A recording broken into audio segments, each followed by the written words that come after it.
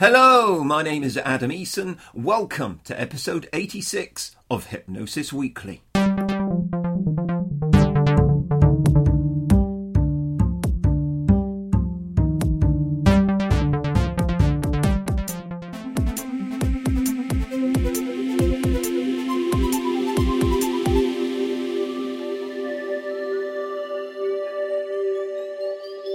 Hello, Hypnosis friends, and a very warm welcome to Hypnosis Weekly. I'm going to spare you my usual opening blurb, as this is a special edition of the podcast. We've been away for a short while the podcast and I have been recharging our batteries. I've been incredibly busy on other projects and so on. However, we'll be back in earnest in coming weeks with a stream of wonderful guests, including some majorly high-profile academic heroes of mine and some real movers and shakers in the world of professional hypnosis. Today, however, we have a special edition. I'm sharing with you a live recording of the panel edition of this podcast that I recorded a couple of weeks ago at the UK Hypnosis Convention. My panel comprised of Anthony Jacquin, Melissa Tiers, Gary Turner and James Tripp, all very popular editions of this podcast when those guys have been on it. So they were invited back, and this particular edition, it was recorded by the inimitable Mr. Tim Cummins, the verbal surgeon himself, who compared a little bit along the way as well. My sincere thanks to Tim and his son Jesse for providing me with this recording and being able to offer you this special edition to you guys, the regular listeners of this show. So I hope you enjoy it. I hope you get a sense of the fun that we had recording it. So for now, my friends, get comfy, turn up the volume, sip on your tea, enjoy this week's edition of Hypnosis Weekly, recorded at the Canary Wharf Hilton Hotel on the opening eve of the UK Hypnosis Convention, Friday the 3rd of November 2017, in front of a live audience of over 120 hypnosis professionals. Enjoy.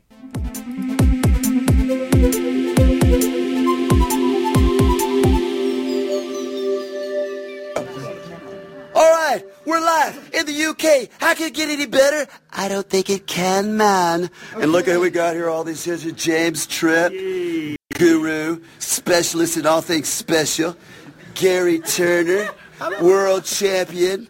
You don't want to get beat up by him because he would hurt you bad, man. Melissa Tiers, New Yorker. She uses the F-bomb a lot, man. And Anthony Jacquin, you looking so good tonight. Thank you, Tim. And Mr. Ginger, I prefer to call him Dr. Eason. Look at you gotta be a doctor to wear a bow tie, Jack. All right, here we go. Go ahead there, doctor. Thank you, Tim. Okay, my name is Adam Eason. Welcome to Hypnosis Weekly, live at the UK Hypnosis Convention. So, hello, Hypnosis friends, and a very warm welcome to Hypnosis Weekly in with the UK Hypnosis Convention. Once again, in my own highly biased opinion, I think we have a glitterati of the hypnosis field of a show lined up for you this evening. In a short while, I'm going to introduce our panel of guests. They'll be receiving questions that have been submitted online in recent weeks, as well as any questions that any of you guys would like to throw into the mix this evening. Then we'll be asking them to share their favourite hypnosis factoids, as well as some of their favourite hypnosis media stories where hypnosis featured. We'll round things off with a final Q&A before we bid you farewell on the eve of this hypnosis convention. So my first guest is the only man who I think can look cool wearing a fez. And the only grown man I know who that is. whose dad has to escort him to conventions, but doesn't make sure he's in bed at a particular hour. Mr. Anthony Jacquin.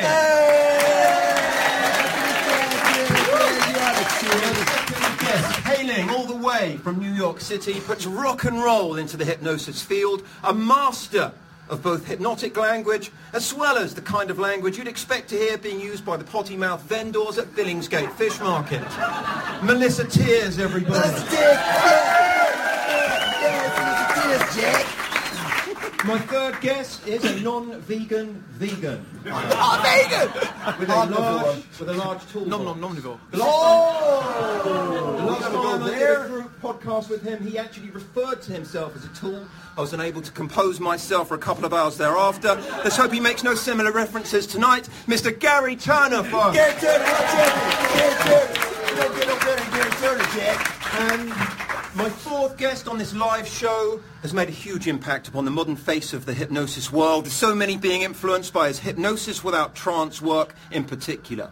He is now attempting to make the same kind of waves, chaotic waves maybe, in the world of fireplaces. He has a massive love for the front sections of fireplaces in particular, and I assume that's the reason why he's always using the hashtag #IWalkTheHearth.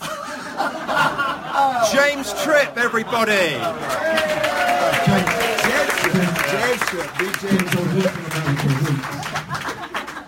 Okay, on to our first round of questions for our guests. The questions will be sent in by regular listeners of the podcast and those responding to my social media requests. Now, the panel are going to have a maximum of 3 minutes per question, which I'm going to be timing. I will give them a 10-second warning that their time is coming to an end. There will be a forfeit for anyone that goes over the allotted time. And that is, anyone who runs over the time limit will have to take a 6-second inhale from the inside of this leopard print, thong-backed, posing pouch. Oh, not the leopard print thong, Adam. No. And I would like to offer a massive thanks to Hans Rudy for letting me borrow that. I'll give it back to you afterwards. Okay. So, our first question, it was submitted online by Raksha Gupta, and that is, what are your top 3 desert island hypnosis books? Let's go in order. Anthony, your 3 minutes starts now. My top 3 desert island hypnosis books are books that have had a big influence on me. One of which is by your friend, John Overdorf, Training Trances. When my dad first got into this, he picked up a couple of books that are still real gold to us, and Training Trances is one of them. To me, Training Trances is like a well-organised, polished version of Transformations by Bandler and Grinder, but very practical, very useful, and I liberally borrowed much material from that. My own book, Reality is Plastic. That's number 1. Reality is Plastic? Yeah, we all got it, man. Go ahead. Second book is Thought Veil by Jerome Finley. Not many of you will know who Jerome Finley is, but he is a guy who decided to study 2 full shamanic systems. He's been into hypnosis for years and years and years. He has written the new encyclopedia of hypnotism. It's an incredible book, and I bought it for $575. I'm now selling it on Jerome's behalf because he was attacked and beaten up and someone stamped on his head really badly and he's in a bad place. So I'm currently selling digital copies of his book for $50 and all the money goes to Jerome. So if you want to buy one of the best books, this fat, hundreds of pages, is an awesome book. I'll buy it. $50. You can just mail him the money and I'll give you the book tonight. And a third book, let me have a think. That's a good one. Your book, man. It's your book. No, it's probably plugging my own thing. It's too awful, man. Listen to your book. No worries, mate. Remember that one? That was a good one. How much time have I got left, Tim? How much? That thong smelling pretty strong, bro. I've got 1 minute. Okay, I'll give Adam's book a little plug. I know. Fuck it. No, I'll give Adam's book a little plug. Adam wrote a book about self-hypnosis many years ago, and like most of us who got into this stuff years ago, it was full of shit. What?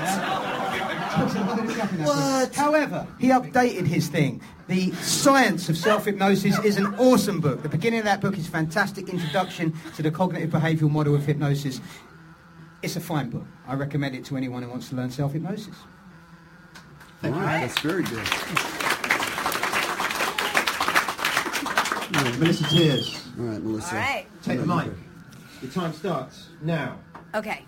So, Transformations was one of the books that I think initially had the most impact on what I do.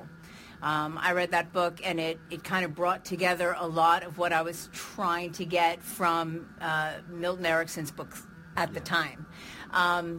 After that book, I was then able to get a hell of a lot more out of my favorite Milton Erickson's books. Maybe Exploratory Casebook might be, or Hypnotic Realities maybe, but Monsters and Magical Sticks, There's No Such Thing as Hypnosis. That was a fun book that kind of, made me think about things in a slightly different way. I'm always drawn to the books that make me look at what I'm doing differently. More than getting techniques or getting this, getting that, but having a very different perspective on some of the stuff. Training Trances, again.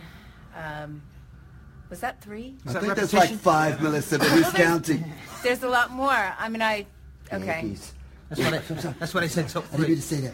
Top 3, fine. But is it my top 3? Just today, How can you right now. No right one's going to now, hold it to you. Right now, that is my top 3. I'll pass this, and then I'll be like, oh, yeah, that book. And then he'll say something, and I'll be like, oh, that book. Anyway. You had good ones, though. Thank you very much, Melissa. I'm not going anywhere near that thong. Gary, your time starts now. This is a difficult one for me because I am an absolute geek and I read far too much. I've always got a head in a book or something. The 3 for me, probably the ones that have had the most impact on the way that I work, the way I apply, and my knowledge. I'll go for Louder Than Words by Bergen. Really good. He's a brilliant cognitive linguist. If all of you think now of a flying pig, you'll fall into one of 2 categories. One will have wings, Pegasus, as he calls it. The other one would be a pig flying, Super Pig. He gave us Super Pig and Pegasus. The guy is really entertaining. His latest book is What the F, which is the cognitive science of swearing and profanity. Oh, I have that. It's awesome, isn't it? It's awesome.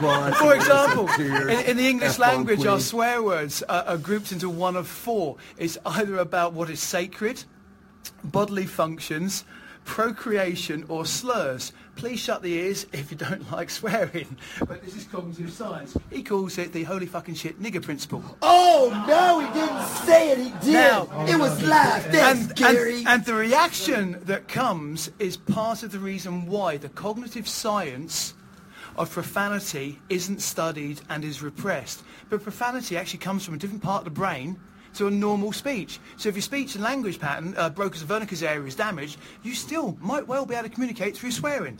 Highly interesting, highly look at it. But it's how the words, as hypnotists, we give suggestions, we word weave, we guide people's cognition, physiology using words. Words have power. Louder Than Words will break it down for you in really fun, practical terms. And then you can read What the F as well, just because that's really rocking. The other 2 books will be definitely by the psychologist Eysenck. Highly recommend Memory. Everything we do as hypnotists is playing with memories. Memory is the most complete set of works I found in the cognitive sciences to do with memory by Eysenck. Really, really good. Also then, I've got to mention Cognitive Psychology by Eysenck.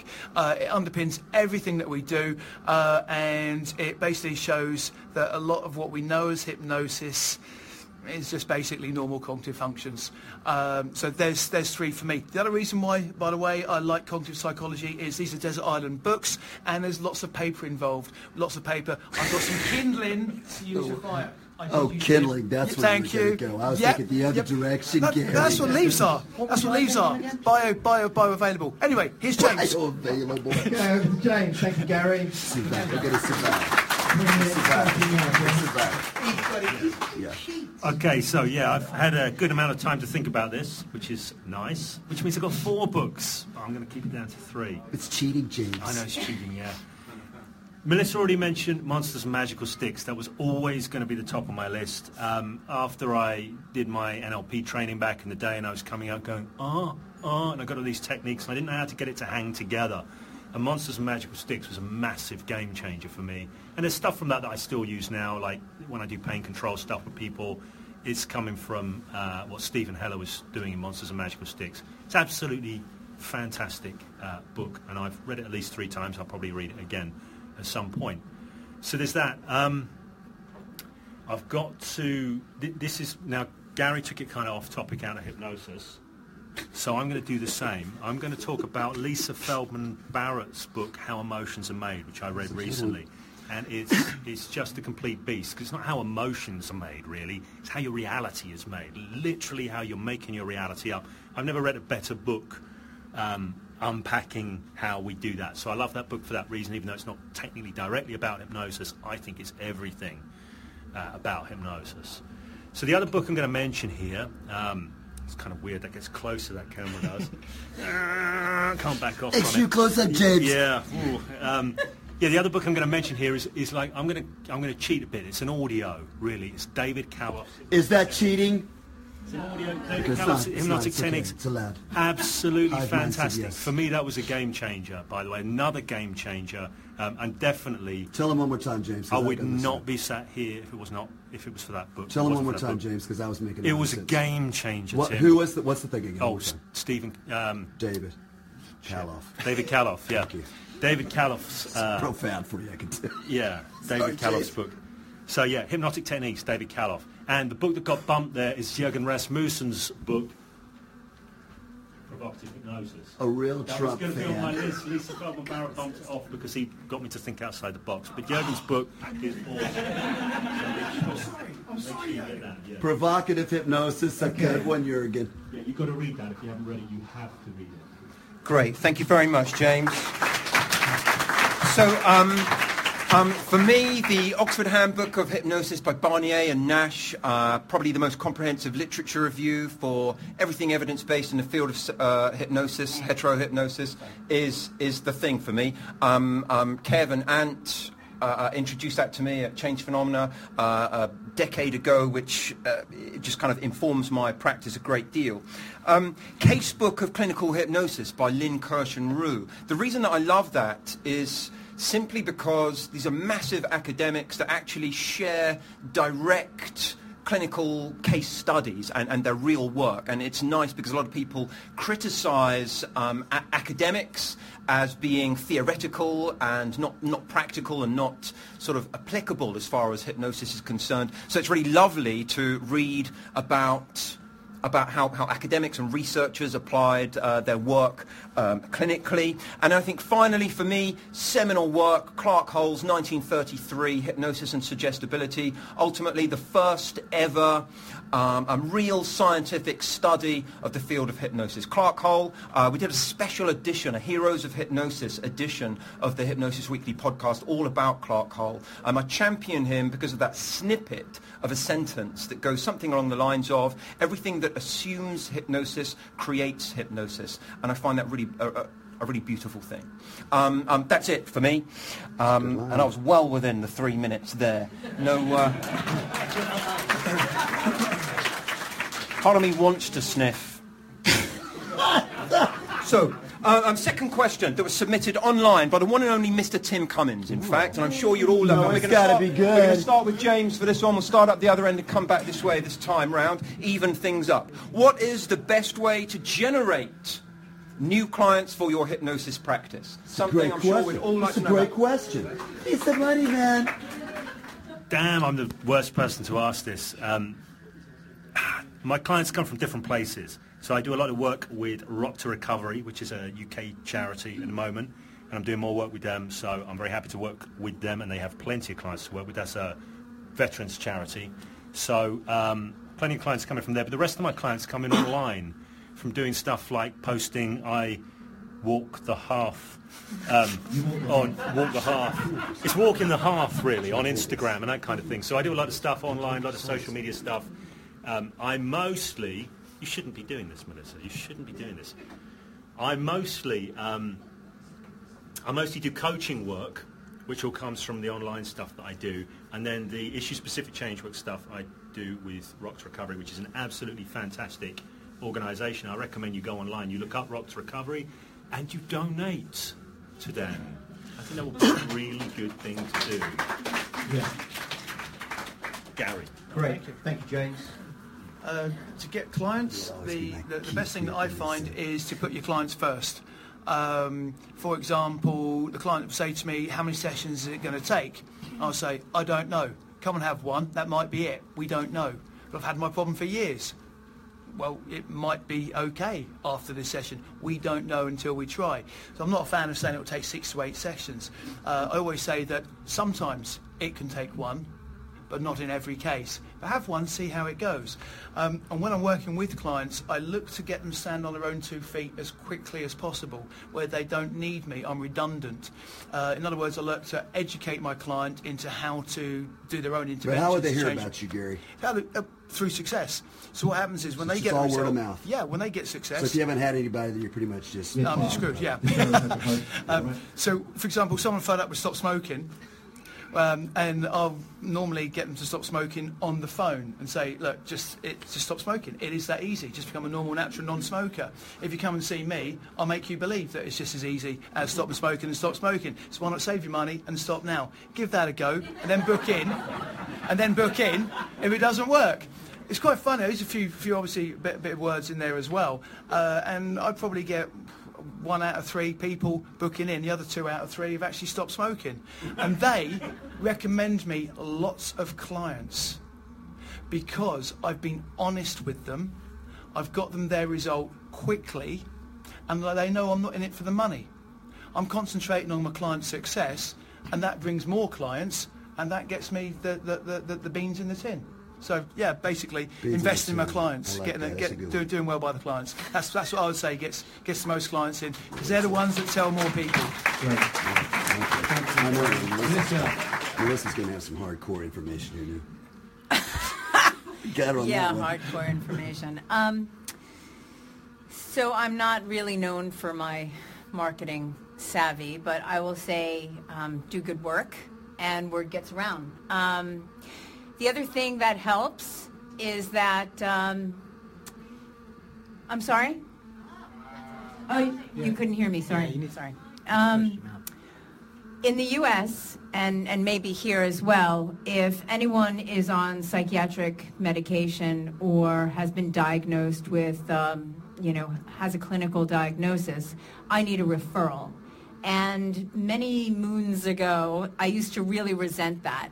Because people would call me because they didn't want to go to their, therapist anymore, or psychiatrist. But what I find is that it allowed me to develop a lot of good relationships, so that pretty much 90% of my client base comes by way of referral from therapists, psychiatrists, doctors. Word gets around. So, it's tight-knit groups.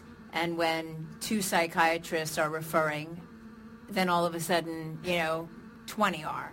So for me, that's one way, is to ask for a referral. If they're currently in therapy. Now, I'm in New York City, so everyone is in therapy, and most people are on, some kind of ridiculous psychiatric medication. Trump, we need to be in therapy. And sorry, I'm not taking that bite. I'm sorry. That's right. We're going to have a good time not talking about that. That's right. So basically there's that, and do good work. I mean, I too try and arm people with a skill set so that they don't need to keep coming to me for, that many sessions. I say it's an average of around 3 sessions, sometimes less, sometimes more, but that too gets people excited. They get armed with these skill sets, and then they talk to their friends and other people. So it's all referral for me. Yes, Time? Thank you, Melissa. You have 30 seconds. Awesome. Thank you. Over to you. Well, you've already heard lots of good things. Encourage referrals.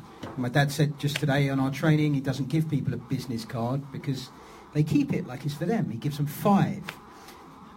There's a kind of thing I've found amongst practitioners of hypnosis, that we're so desperate to appear highly successful that sometimes we're afraid to tell people that we need more business. And, it's one of those things where some of your clients will be champions for you. Occasionally you're going to see a smoker and they're going to tell 50 people. So you need to encourage people with problems that aren't that embarrassing to tell their friends, because their friends have got phobias, their friends want to lose weight, their friends want to quit smoking. Business networking worked for me. I grew tired of it after a couple of years, but Business Networking Institute, Business on Toast, all these kind of things where you turn up at 7 in the morning, you pay to have some breakfast. If you go, you'll soon see you're the most interesting person there. You might not actually be the most interesting person there, but because of the word hypnosis, you will be the most interesting person there. And you will immediately get business from the people around the table, even though the aim is they become your sales team. But my thing, and again, I said this on our training today, is you're going to do this one conversation at a time. Same reason. People hear the word hypnosis, and whatever their reaction, they have to respond.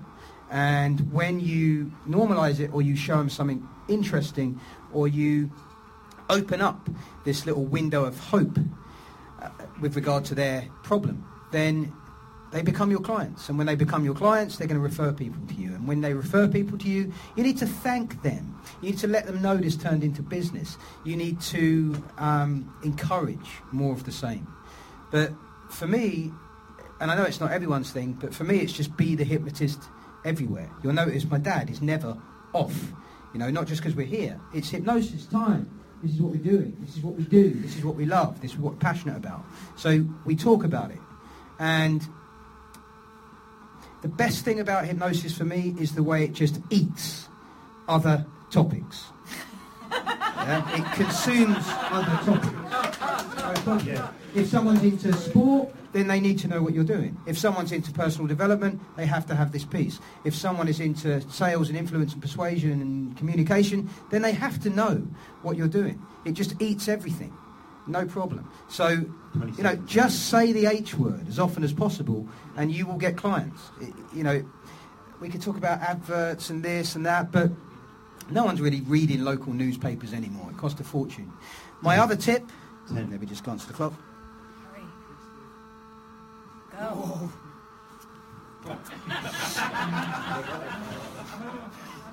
Thank you very much, Anthony. So, for me, always, I think the central... Share this mic. If we share... Oh, my God, thank you. Should we just go with that? Oh, no. Well done, Karen. I think that was actually a Melissa thing, but anyway. Yeah, that's still working, right? Yeah, it's still working. Yeah, except we'll that alien music is gone. Okay. Give it up for the lack of the alien music! Oh, God, that was driving me completely. I wasn't liking it, man. No. So, for me, I think a really central ethos of my own business development has always been undersell, over-deliver.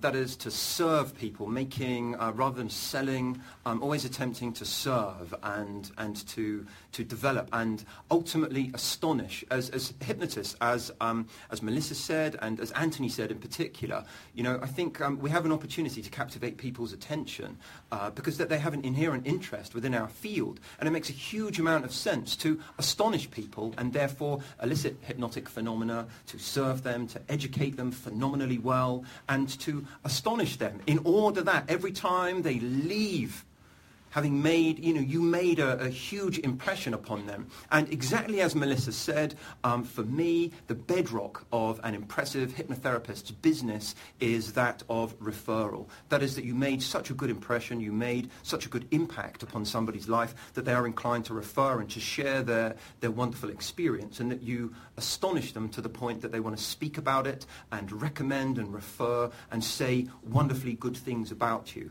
And I think, you know, with hypnotic phenomena and with the good, solid education with regards to the field and with dispelling myth and misconception about what it is that we do, you have an opportunity to do something incredible. And I think, for me, that is the way to develop business, to absolutely make it your primary aim, to serve, to be present while you're having conversations with people, something as basic as that.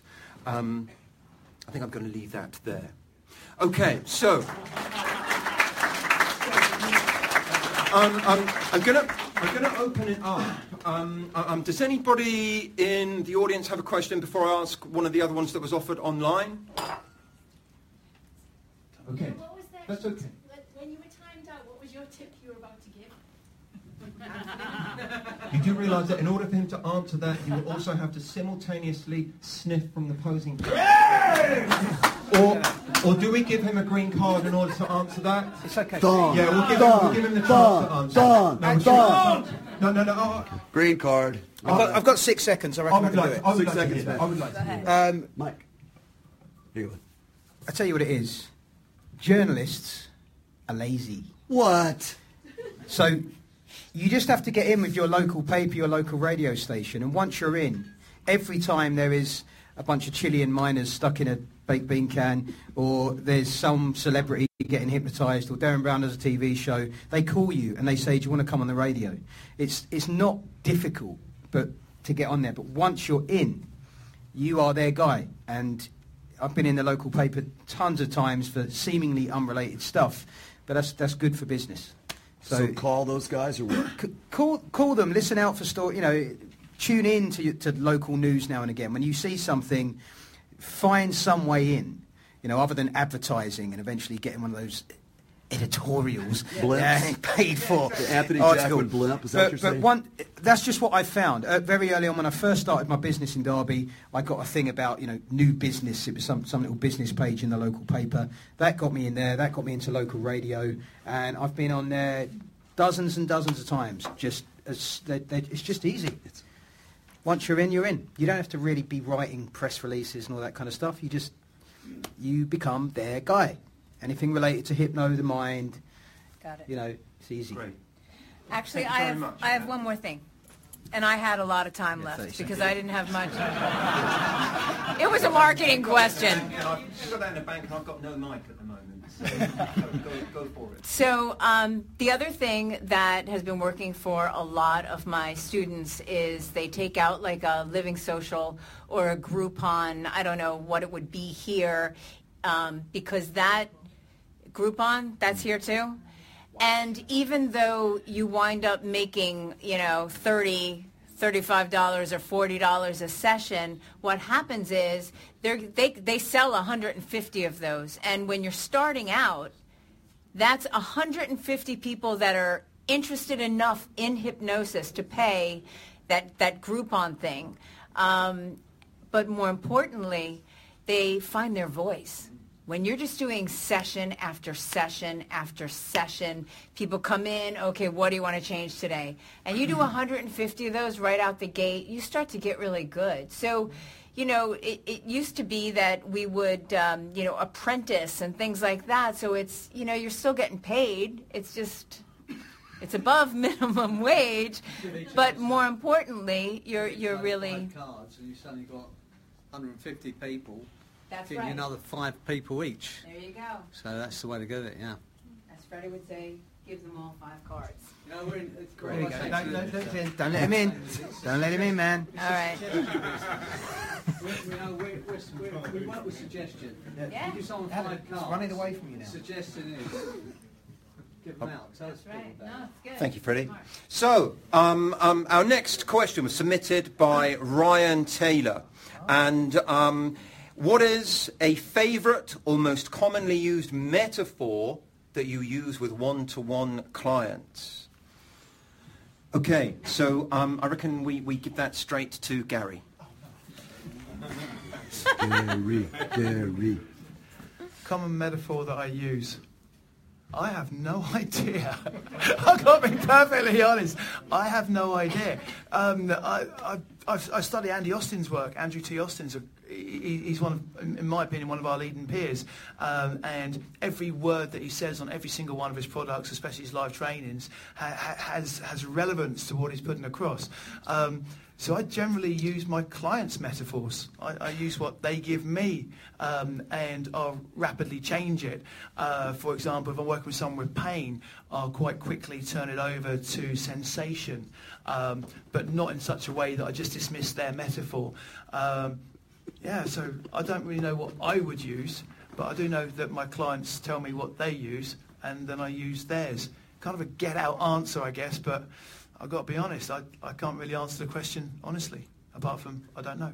Does that mean you're lying, Gary Turner? No, I just said a little untruth. Okay. Thank you very much, anyway. Lies to children. Where's Bob Burns? Lies to Appreciate your children. candor. All right, so James, let's James. go up that way. All right, James. Start the trip. Time starting. Yeah, we're good. Okay, so one of the things that's been a huge thing for me, and it kind of relates to the stuff Gary's saying, is I've done a lot of clean language training. So clean language is a big thing, eliciting client metaphors, using client metaphors.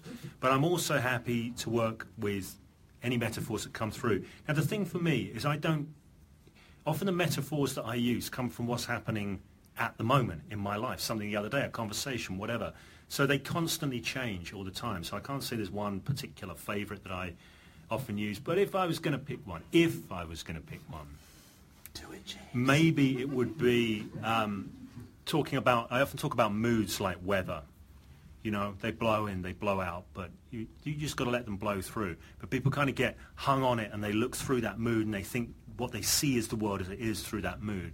But it's just weather, and it's going to blow through. So I use this idea of weather a lot and just letting stuff blow through. So that's one example. One thing, I'll just share one that comes up for me from my old coach, Steve Chandler. I remember him saying to me once when I was being coached, and I use this a lot sometimes with clients, I was using some metaphors, a metaphor coming from me, and he said, "Stop. I will not have you using these heavy geological metaphors for what is just passing weather." And I love that, and I've probably drawn on that in various different ways a few different times, and maybe that's the source of that weather metaphor. So that's what I'm chucking out there in this moment. Thank you very much, James. You're welcome. Good one. So, like these guys, I work with a lot of the clients' metaphors, so, you know, in real time. But some old standards, which I used to use a lot, would be kind of, you know, saying, it's as if I'm in the back seat of your car and I'm, you know, giving you directions, right? I'm saying make a right, make a left, make a right. We're going to get to this really cool place, but you're driving and you can easily, you know, not go in the direction. You know, so this was all part of the pre-talk when people are a little nervous about hypnosis, something like that, or the movie, you know, it's like when you're in a movie theater and utilizing the movie theater experience to talk about ways that we go in and out of these hyper-suggestible states. You know, anyway. Thank you. I use metaphor in pretty much every session, and I don't believe that Milton Erickson had an infinite tapestry of spontaneous metaphors. I believe that, like most storytellers, he told the same stories over and over and over. I'm also a magician. There's a saying in magic that a professional magician does 6 tricks thousands of times, and an amateur magician has thousands of tricks. They may be doing once, but you have a drawer full of shit that you never touch. And I love all these ideas about using the metaphors and using the client's metaphors and so forth and so on. But I can confess to you that I have 5 or 6 metaphors that I use. You know, I maybe use 1 or 2. I've used them thousands of times. My dad's got one particular metaphor he's used over 20,000 times. Yeah. The point is, in terms of what we're trying to do with metaphor, just kind of shuffle the deck of their head, give them a bit of space, yeah, to make connections. I just don't believe we need to create this stuff on the fly. So go ahead and tell us some of your favorites. So I'll tell you one of my favourites.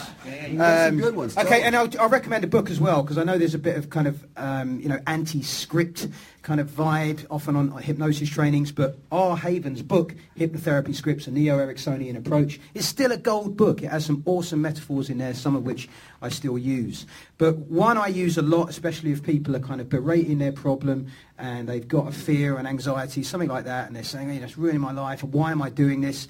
This is true. I read a story in the paper 15 years ago. I didn't really believe it. I've since seen it again. Now I know it is true. About these Japanese soldiers at the end of the Second World War. They were dotted on these little islands in the Indian Ocean. Some of them just have 2 or 3 soldiers on. And the war was suddenly declared over, and the ships came past and picked up the soldiers, and some of them got left behind because, you know, their lack of communications, they didn't know that the war was over. And because they're super loyal, they would still march up and down the beach each day. They would maintain their weapons, their tattered uniforms, and some of them continued doing this for years and years and years. Yeah.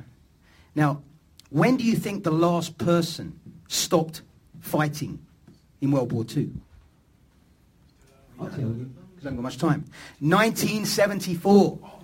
1974. These people were holding out till 1974. How are you going to treat this person? What are you going to say? Idiot! No. They'd send out the highest ranking military official.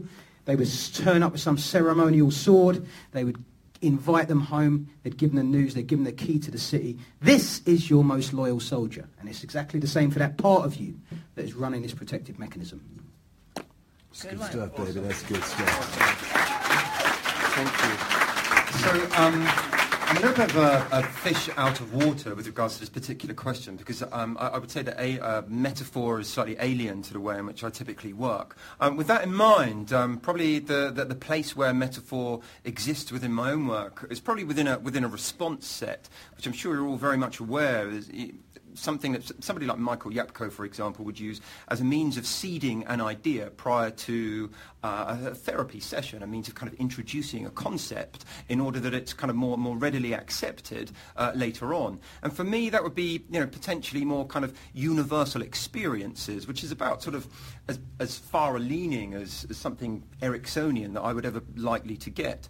And I think probably with a lot of depression, a lot of clients who are suffering from depression, perhaps a sense of not knowing or always having to attempt to know and put a sort of black and white meaning onto things, is something that I find myself wanting to deal with, where people are projecting meaning onto something.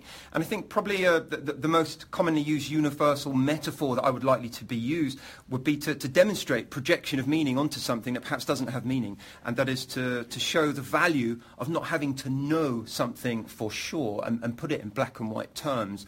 So for me, that would be something like you made a call to somebody, you gave somebody a call and they didn't call you back within 24 hours or 2 days, and you begin to project meaning onto what the reasons might be that they're not calling you back. Perhaps they don't like me, perhaps I upset them or something, and you begin to perhaps expose your own vulnerabilities or whatever it might be, without necessarily knowing for sure. And kind of introducing a concept of it's okay not to know sometimes and not have a black and white understanding and not know for sure is probably about as metaphoric as things ever get for me. Okay, so we're going to move on to just to kind of give these guys a bit of time to think about it. A regular section of the show's our hypnosis in the news section, and we're going to ask all of our panel guests to talk about one of their favourite times that hypnosis has appeared in the news. I don't know if any of you remember back in 2014, probably one of the most controversial or talked about debates I had ever on the podcast was, if any of you saw, here in England in an off-licensed newsagent back in 2014, there was a hypnotist thief who was filmed, and there was some CCTV footage that was filmed where the guy made a couple of obscure and unusual hand movements that were interpreted by the media as creating hypnosis, and hypnosis was what permitted this guy to then steal and take money from the till, so to speak.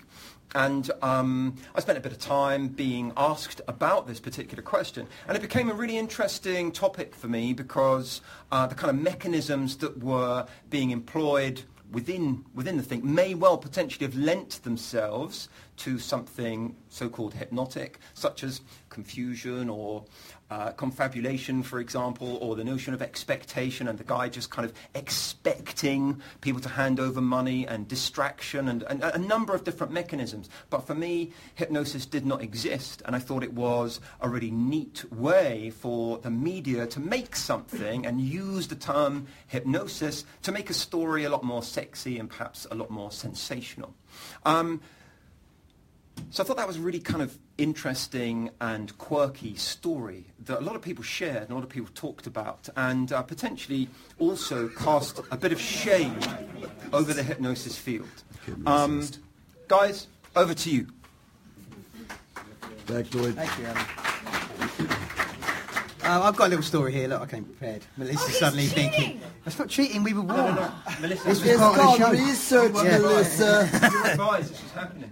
And you and James said, we're going to win They it. said it. We're going to win You're it. exactly right. Well, we're going to wing it. God. Fine. Yeah. Fine. Now it's time for Okay, early- so this was in the Times, April 16th, 2016. And it's a very interesting story. One of the most famous books about the Second World War was written by Heinrich Gerlach. He's a German. He was there at Stalingrad. That's the biggest battle of the Second World War. 1.7 million people died in this endless battle. And he wrote a book. He got in favour with his Russian guards. He essentially got put in prison. He got in favour with his Russian guards, gave him a typewriter. He wrote a book about the carnage that he saw and essentially the behaviour that him and his fellow Germans engaged in. And he ended up in all sorts of bother and got massively traumatised, and they stole his book.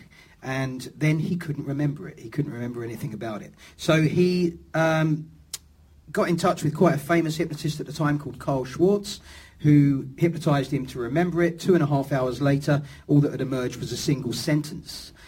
Not great memory recovery there. So instead he adopted a different strategy with Carl Schwartz of... just kind of reliving the battles again rather than trying to remember what he'd actually written. And he managed to eventually get this book out after about 5 years. And the question is this faithful to his original rendition of the book? So this was a best-selling book. This is one of the most famous books about World War II. And he had done a deal with Carl Schwartz. Like, you're going to have half the royalties should we ever recover the information. And then when it became the best-selling book, Gerlach claimed that, no, you hypnotised me. You made me sign that contract. It went to court, and Carl Schwartz won and got all the royalties. But you should check it out. It's an awesome book. Thank you, Anthony. I love that. Why did you do that? That's called preparation, Melissa. Yeah. Deal with it. Morbid and... Orbit and kill it and make it move. Okay, got it. So, I don't know when it was in the news, but... It's your first mistake. Fuck off. But I will show, say, Melissa. I will say this. One of the favorite little tidbits, little research studies that I really liked was when I read something where they were using hypnosis as the tool in this research study to study something else. So they were studying non-epileptic seizures. But I really liked how it was written, where hypnosis was just the tool they were using. You know, when I first started doing this a long time ago now, it seems, there was still a lot of question, is hypnosis real? I mean, I would, have conversations with doctors who didn't believe that it was, that it was real, that it was anything beyond the stage. So for me to kind of read something where hypnosis was already a given, it was such a given that it was the tool that they were using to study something else, I thought that was pretty cool. Yeah. Fake news. Fake news. Thank you very much. Done. Well rescued. It was written somewhere. Gary, over to you. Okay, this is a bit of an odd one for me because I tend not to follow the news that much. It's tough. Actually, the one that you spoke about, I got phoned by a couple of police officers in that force for my opinion on that. And when I broke it down, had a look at it, basically I put it down to misdirection and a lot of balls on the guy doing the thing, but I couldn't see any actual hypnosis taking place. I was going to recall. I thought you were going to nick my thunder a little bit because I was going to go about the biggest story probably of the 20th century, World War II, and a certain fellow called Hitler. I actually got a Facebook ban for talking about Hitler's leadership skills. This gets taught at university, and one of my friends, who's the university lecturer, doing a master's degree, teaches a master's in this, I was actually quite shocked by that because Hitler had linguistic skills. He was an amazing, what we could term, mass hypnotist. If hypnosis is where our imagination is guided so much that it becomes our reality with a sense of non-volition, Hitler is an amazing orator and mass hypnotist. The way that he studied, the way he weaved his language to create movement in the people hearing it was immense. he took a country to atrocities and world war, and it wasn't even his country.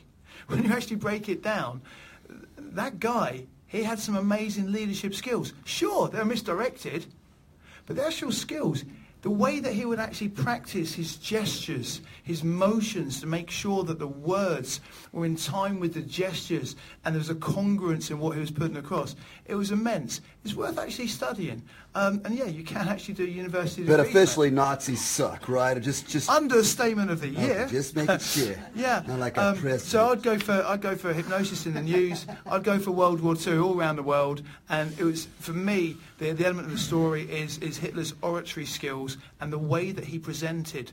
The same sort of skills that Richard Pryor and other amazing comedians were used with, even stage anchors, and their words weaved in. The way that they, even concerts today, the way that they use pace and build things up, the way that you use sound systems to create sound waves hitting your body for certain effects. Hitler was there back in the, back 20th century. But he still a while sucks, ago. right, Gary? He still sucks. He sucks. Do you hate him and his little mustache? Both suck. Yeah. Right? Boo, Hitler. Just making sure. We're not for Hitler. Okay. He's changed quickly. Interesting. Thank you, Gary. Okay. Do you speak German, Gary? Nein. Okay. Das ist nicht so good. Ich bin sehr hungrig. Oh my Okay, so I'm like Gary. I don't really pay much attention to the news, but I see stuff pop up, and unfortunately, the thing that pops up most isn't necessarily good stuff. It's about, people not behaving as scrupulously as they could, as ethically as they could, and there seems to be a lot of those stories coming up. I'm not going to go to that place. The thing I'm going to touch on here is the thing that came up with Trump, didn't it? Is Trump a hypnotist? Right? Is he a hypnotist? It came up with Obama as well. People are saying the same thing. Obama, master hypnotist. People breaking down the hypnotic language. And it seems to be anybody who's out there and influencing effectively. It's like, are they a trained hypnotist? The question comes up about Gary's hero, Hitler. Hero? Hero? Anti, I hate him. He had skills. I hate him. Was he a hypnotist? And here's the interesting thing. It's like, if depending upon how you look at hypnosis, yeah, they're hypnotists, but that doesn't mean they're trained hypnotists. We're all hypnotists. We all use words. We all influence each other. We move each other's minds with our words, the ideas that we share. We all do it. So it's very easy to make a case that anybody is a hypnotist. With regard to this question of, is Donald Trump a hypnotist, that's an interesting thing. He's probably had some NLP trainers give him a few tips on how to run a sales call or a negotiation. But that's the one that kind of comes up for me. By the way, just as Gary is not a fan of Hitler, I'm not a fan of Trump either. I just want to say I'm not. So that's. I have something to say about it. Melissa's actually an expert on this, I believe. She's been invited to speak on this very subject. So I better get rid of this now because the pants are coming my way. Oh, do I? Were you one of the bands that decided not to be part of the inauguration? So prior to our final question round, where I'm hoping we get some question, or we get a question at least from you all. We have our factoid round, and typically whether that is some kind of a folklore or myth or a study or something. One of the things that I've been really keen to champion is is a particular study by Genandez and Rosenthal back in 1999 who took on and adopted a very, very unusual application of hypnosis, which was a pilot study, a feasibility study of 24 people with broken bones, and used hypnosis and compared to a control group whether or not hypnosis could directly be used to speed up healing of broken bones, as unusual as this may seem. Now, I realise that there's a lot of people that kind of approach hypnosis like it's a panacea and can be treated with a huge amount of stuff, but this is one particular study that seemed incredibly outlandish, but actually had some really impressive results, some really wonderful outcomes. And so for me, the fact that, and a kind of mini factoid, that proved feasibility for an application of hypnosis for the development of repair of broken bones seemed like a really cool thing, something that I write about and I talk about and researched and spoke a lot about the time after an ultramarathon that I broke a metatarsal and used that particular application myself. So for me, that was always a really neat factoid. Can I just Panel. Yes, Freddie, you can just say. I know he's not on the panel, but this man here is an osteosurgeon, and he's using these techniques. And I think it'd be worth having 5 minutes or 3 minutes listening to him, how he's using the techniques with his patients. He's a bone surgeon, so I think it's up to you, but he could give insight into what you're just talking about. Well, I would be very happy to hear that. You do have 3 minutes. Flavio, el doctor. Your time starts now. Okay, good evening, good night to everyone. Give it up for Flavio! And first, sorry my English. I'm from Brazil, so my English is not so good, okay? So sometimes I have some difficulty to any words, okay? I'm a surgeon in Brazil, an orthopedic surgeon, and I'm still working with this since 1 year and a half. And I apply these techniques with the pre-operative and post-operative patients. And I can diminish 1 day the time when the patients stay in the hospital. To the cost, to the Brazilian the cost about it is very good to see these results. And the patient really love it, this kind of procedure, because I'm actually used not to control the pain. I control the anxiety the patient come. Because the pain, you make a morphine, you solve it in less than a minute. But the anxiety, the afraid about, oh my God, I'm going to die. So if you can control this, you can control the patient.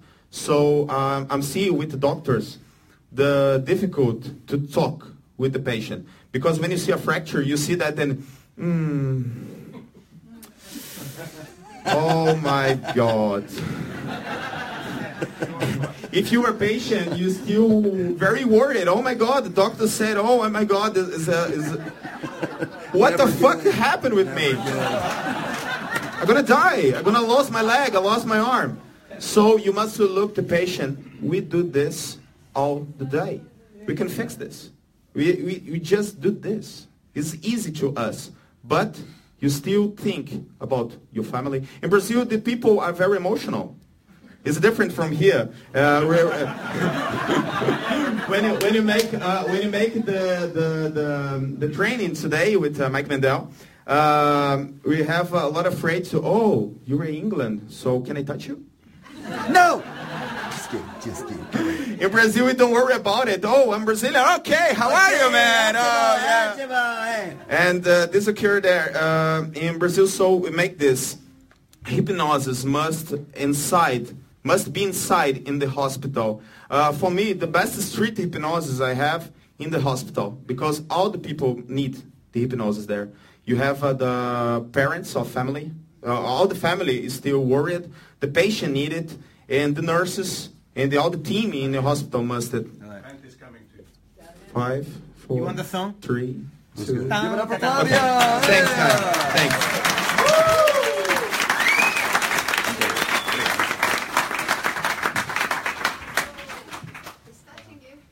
You ready for my factoid? Whip it on me, baby. Well, you all know your stuff. On the count of 3, I want you all to shout out the answer to this question. Who came up with the word hypnosis? Hypnosis terminology. 1, 2, 3. Right. Not Braid. Not Braid. Not Braid. No, that would be animal magnetism. But an animal magnetist called Etienne Félix Denis de Cuvillier, born April 27, 1755. He was a quartermaster in the French army. He's the kind of guy that saved animal magnetism. He managed to bridge animal magnetism into hypnotism, and you can find references to hypnology in 1809. He was using it in his 2-volume book set in 1826. Unfortunately, James Braid didn't use the term until 1842. I think you find it was his dad, actually, and he just took it off him.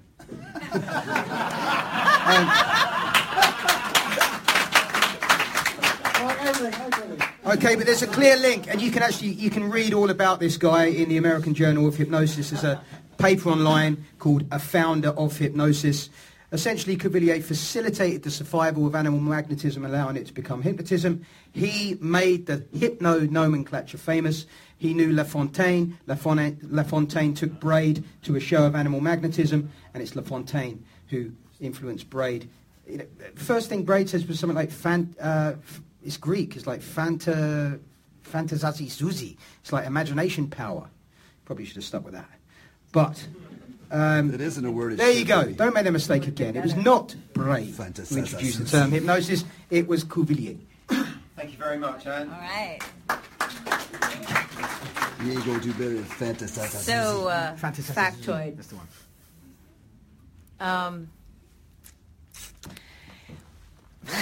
I've got another. All right. So, what's a factoid? The thing about hypnosis is, honestly, there's so much that is not fact. I mean, it's all. We still don't know what the fuck it is. There she goes again. Fake But news. I'm just saying, shut up. The women on the panel for me, here. the fact. Hey, Flavio sat in the seat, right? So for me, the factoids come from other places, right? So my favorite stuff would be coming from neuroscience, would be coming from social psychology, would be coming from cognitive science, and these things are all applicable to what we do. So for me, I mean, I guess the big factoids that influenced me would be the work on neuroplasticity and the work on memory reconsolidation and things that have direct map across to my work.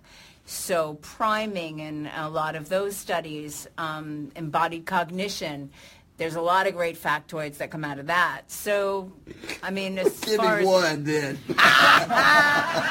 Sounds like a bunch of bluff to me. That's a fake news there. Just one simple one, Melissa. Once there's a lot of factoids, give me one of them, Melissa. All right, one. Fuck you.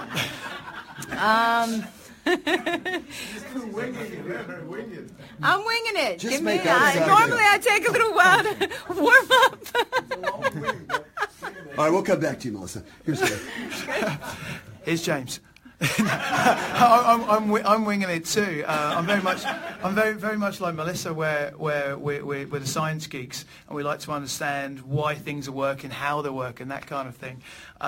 So Melissa's kind of gone one way, so I go a cognitive linguistic way, because it's how words mobilise us. We've got our brains, we've got our spinal cord, it's got peripheral nervous system. When we hear a word that involves a motor action, our neurology fires with a representation of that motor action. The motor cortex does put a little inhibition on it finally firing at the motor neurons. So if I think about throwing a punch in a fight, I won't actually just flick out. Those of you who know the Jarvis Cocker, I think his inhibition is lost there when he dances. You've seen him dance on stage, for the love of the common people. It's very topical. What was that? Yeah, I'm showing my age now. I'm getting on a bit. But yeah, so the words we use, if it involves a motor action, then it creates movement in the neurology that represents the movement that's coming out in the body. It's a great way for suggestion to create movement in the subject, and it's a great way that I use to do things like stick people's feet to the floor while I'm sparring them. Kind of makes it easier to hit them. But you can end up doing that stuff if you understand the way that your motor cortex and the neurology works on receiving words and sounds. So just have a think about using motor movements to the words that imply motor movements and create the motor effect in your subjects, and you can get some quite magical results quite quickly just by being a geek. I like that one.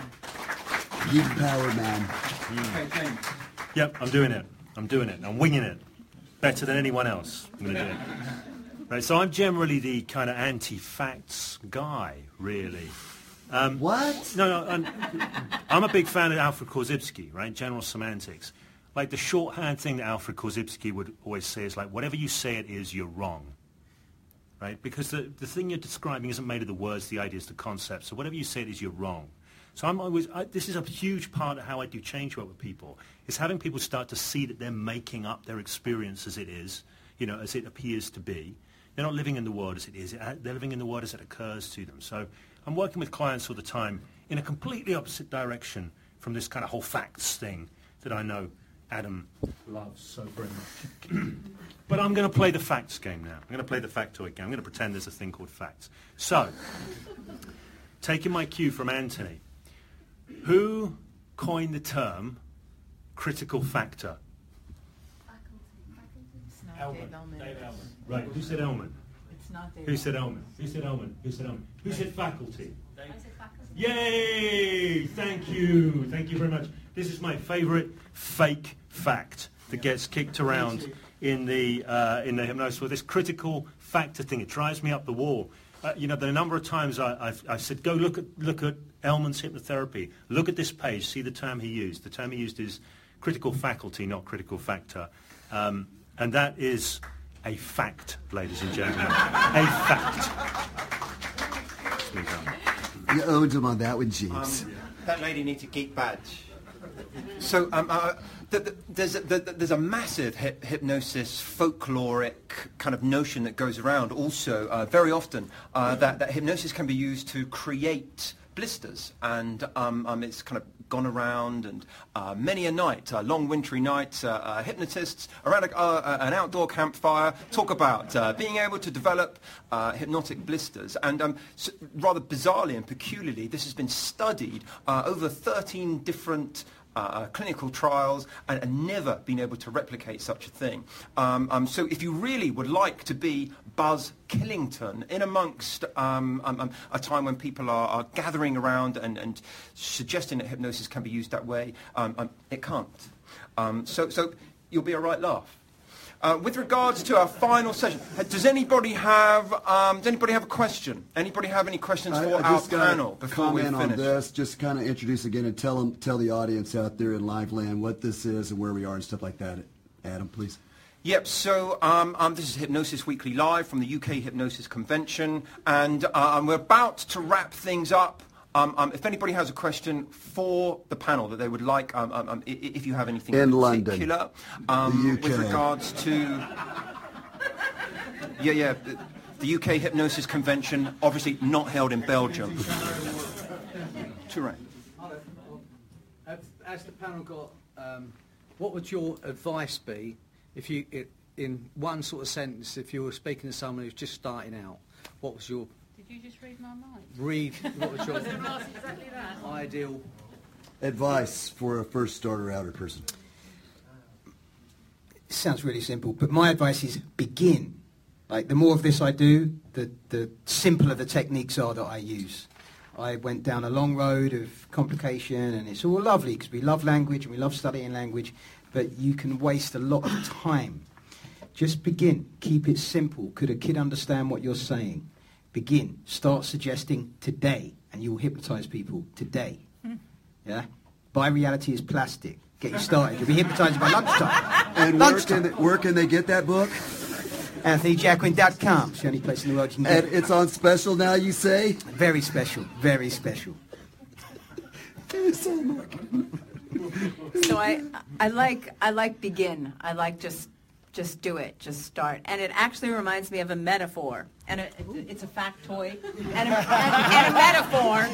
And a snippet. Wait. So there was this great study, and I don't know when it was. Doesn't matter. I'm sure there was.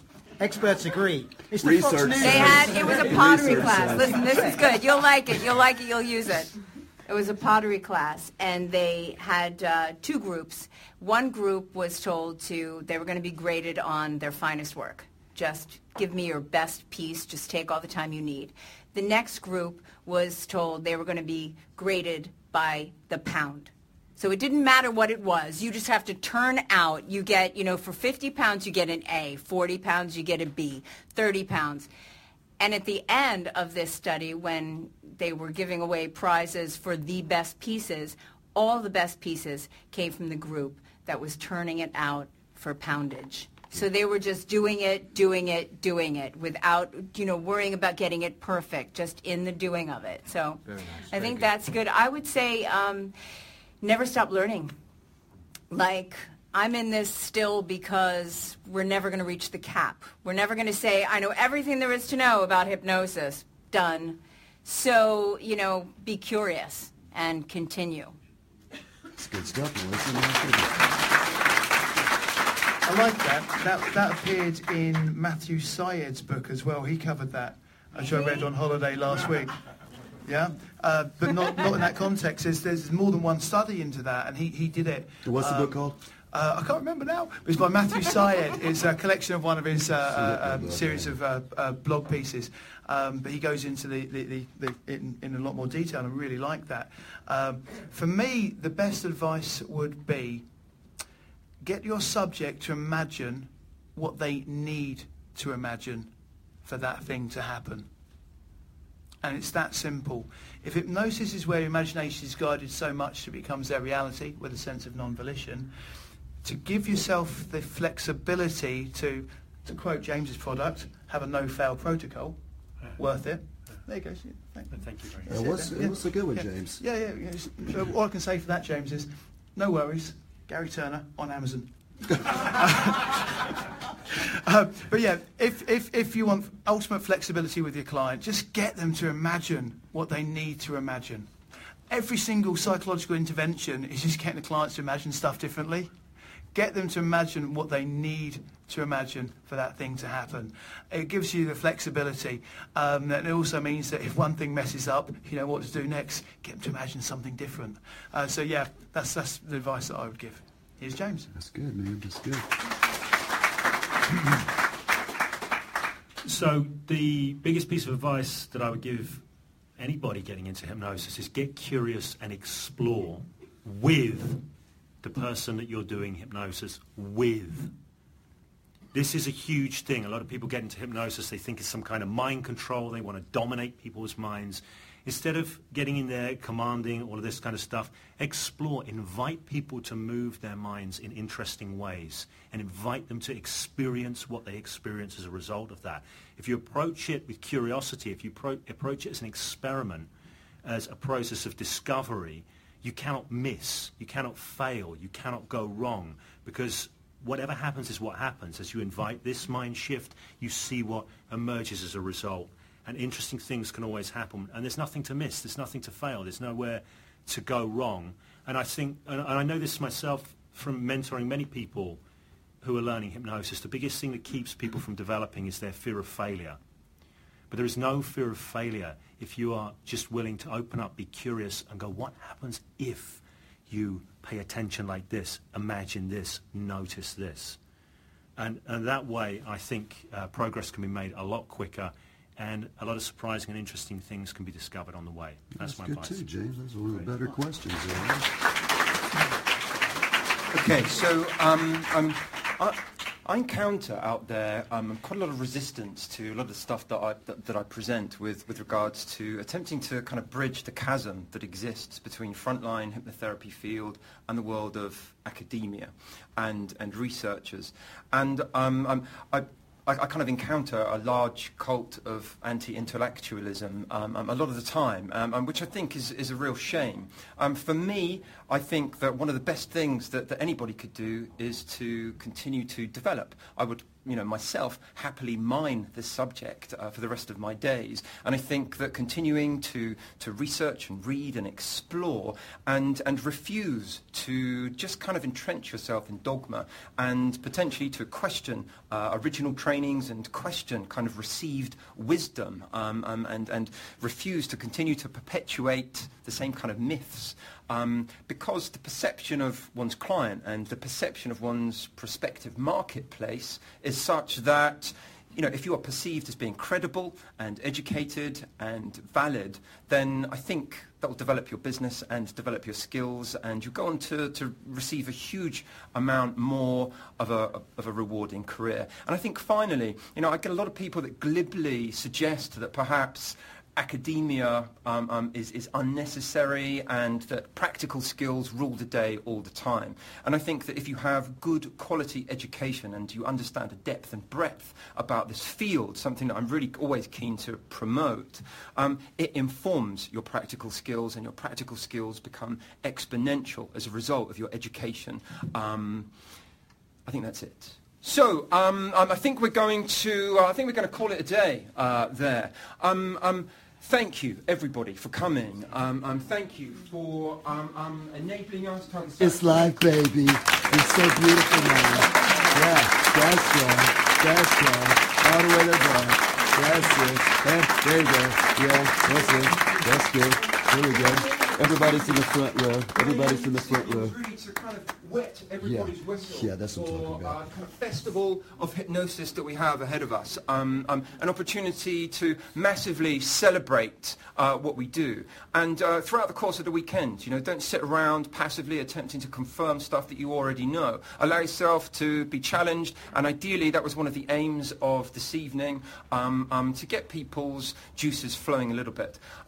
A massive thank you to everybody, Anthony, Melissa, Terry, Tim, massive thank you to Nick, but most importantly, a massive thank you to you all for being, it's a real honour, it's a real privilege to be amongst professional peers and loved ones. So thank you. Much love, much peace. This is Hypnosis Weekly from the UK. It's live. It's the UK. It's in London, baby. It's awesome. Gotta be here, man. Let's go to the bar. I love you, man. Come back. We'll be back soon. Take care of yourself. Feel good right now, man.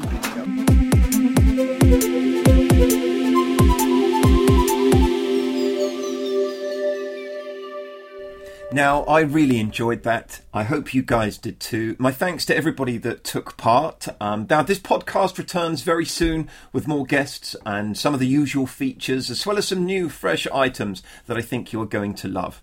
My name is Adam Eason. This has been Hypnosis Weekly Live. I send you my very best wishes. Goodbye for now.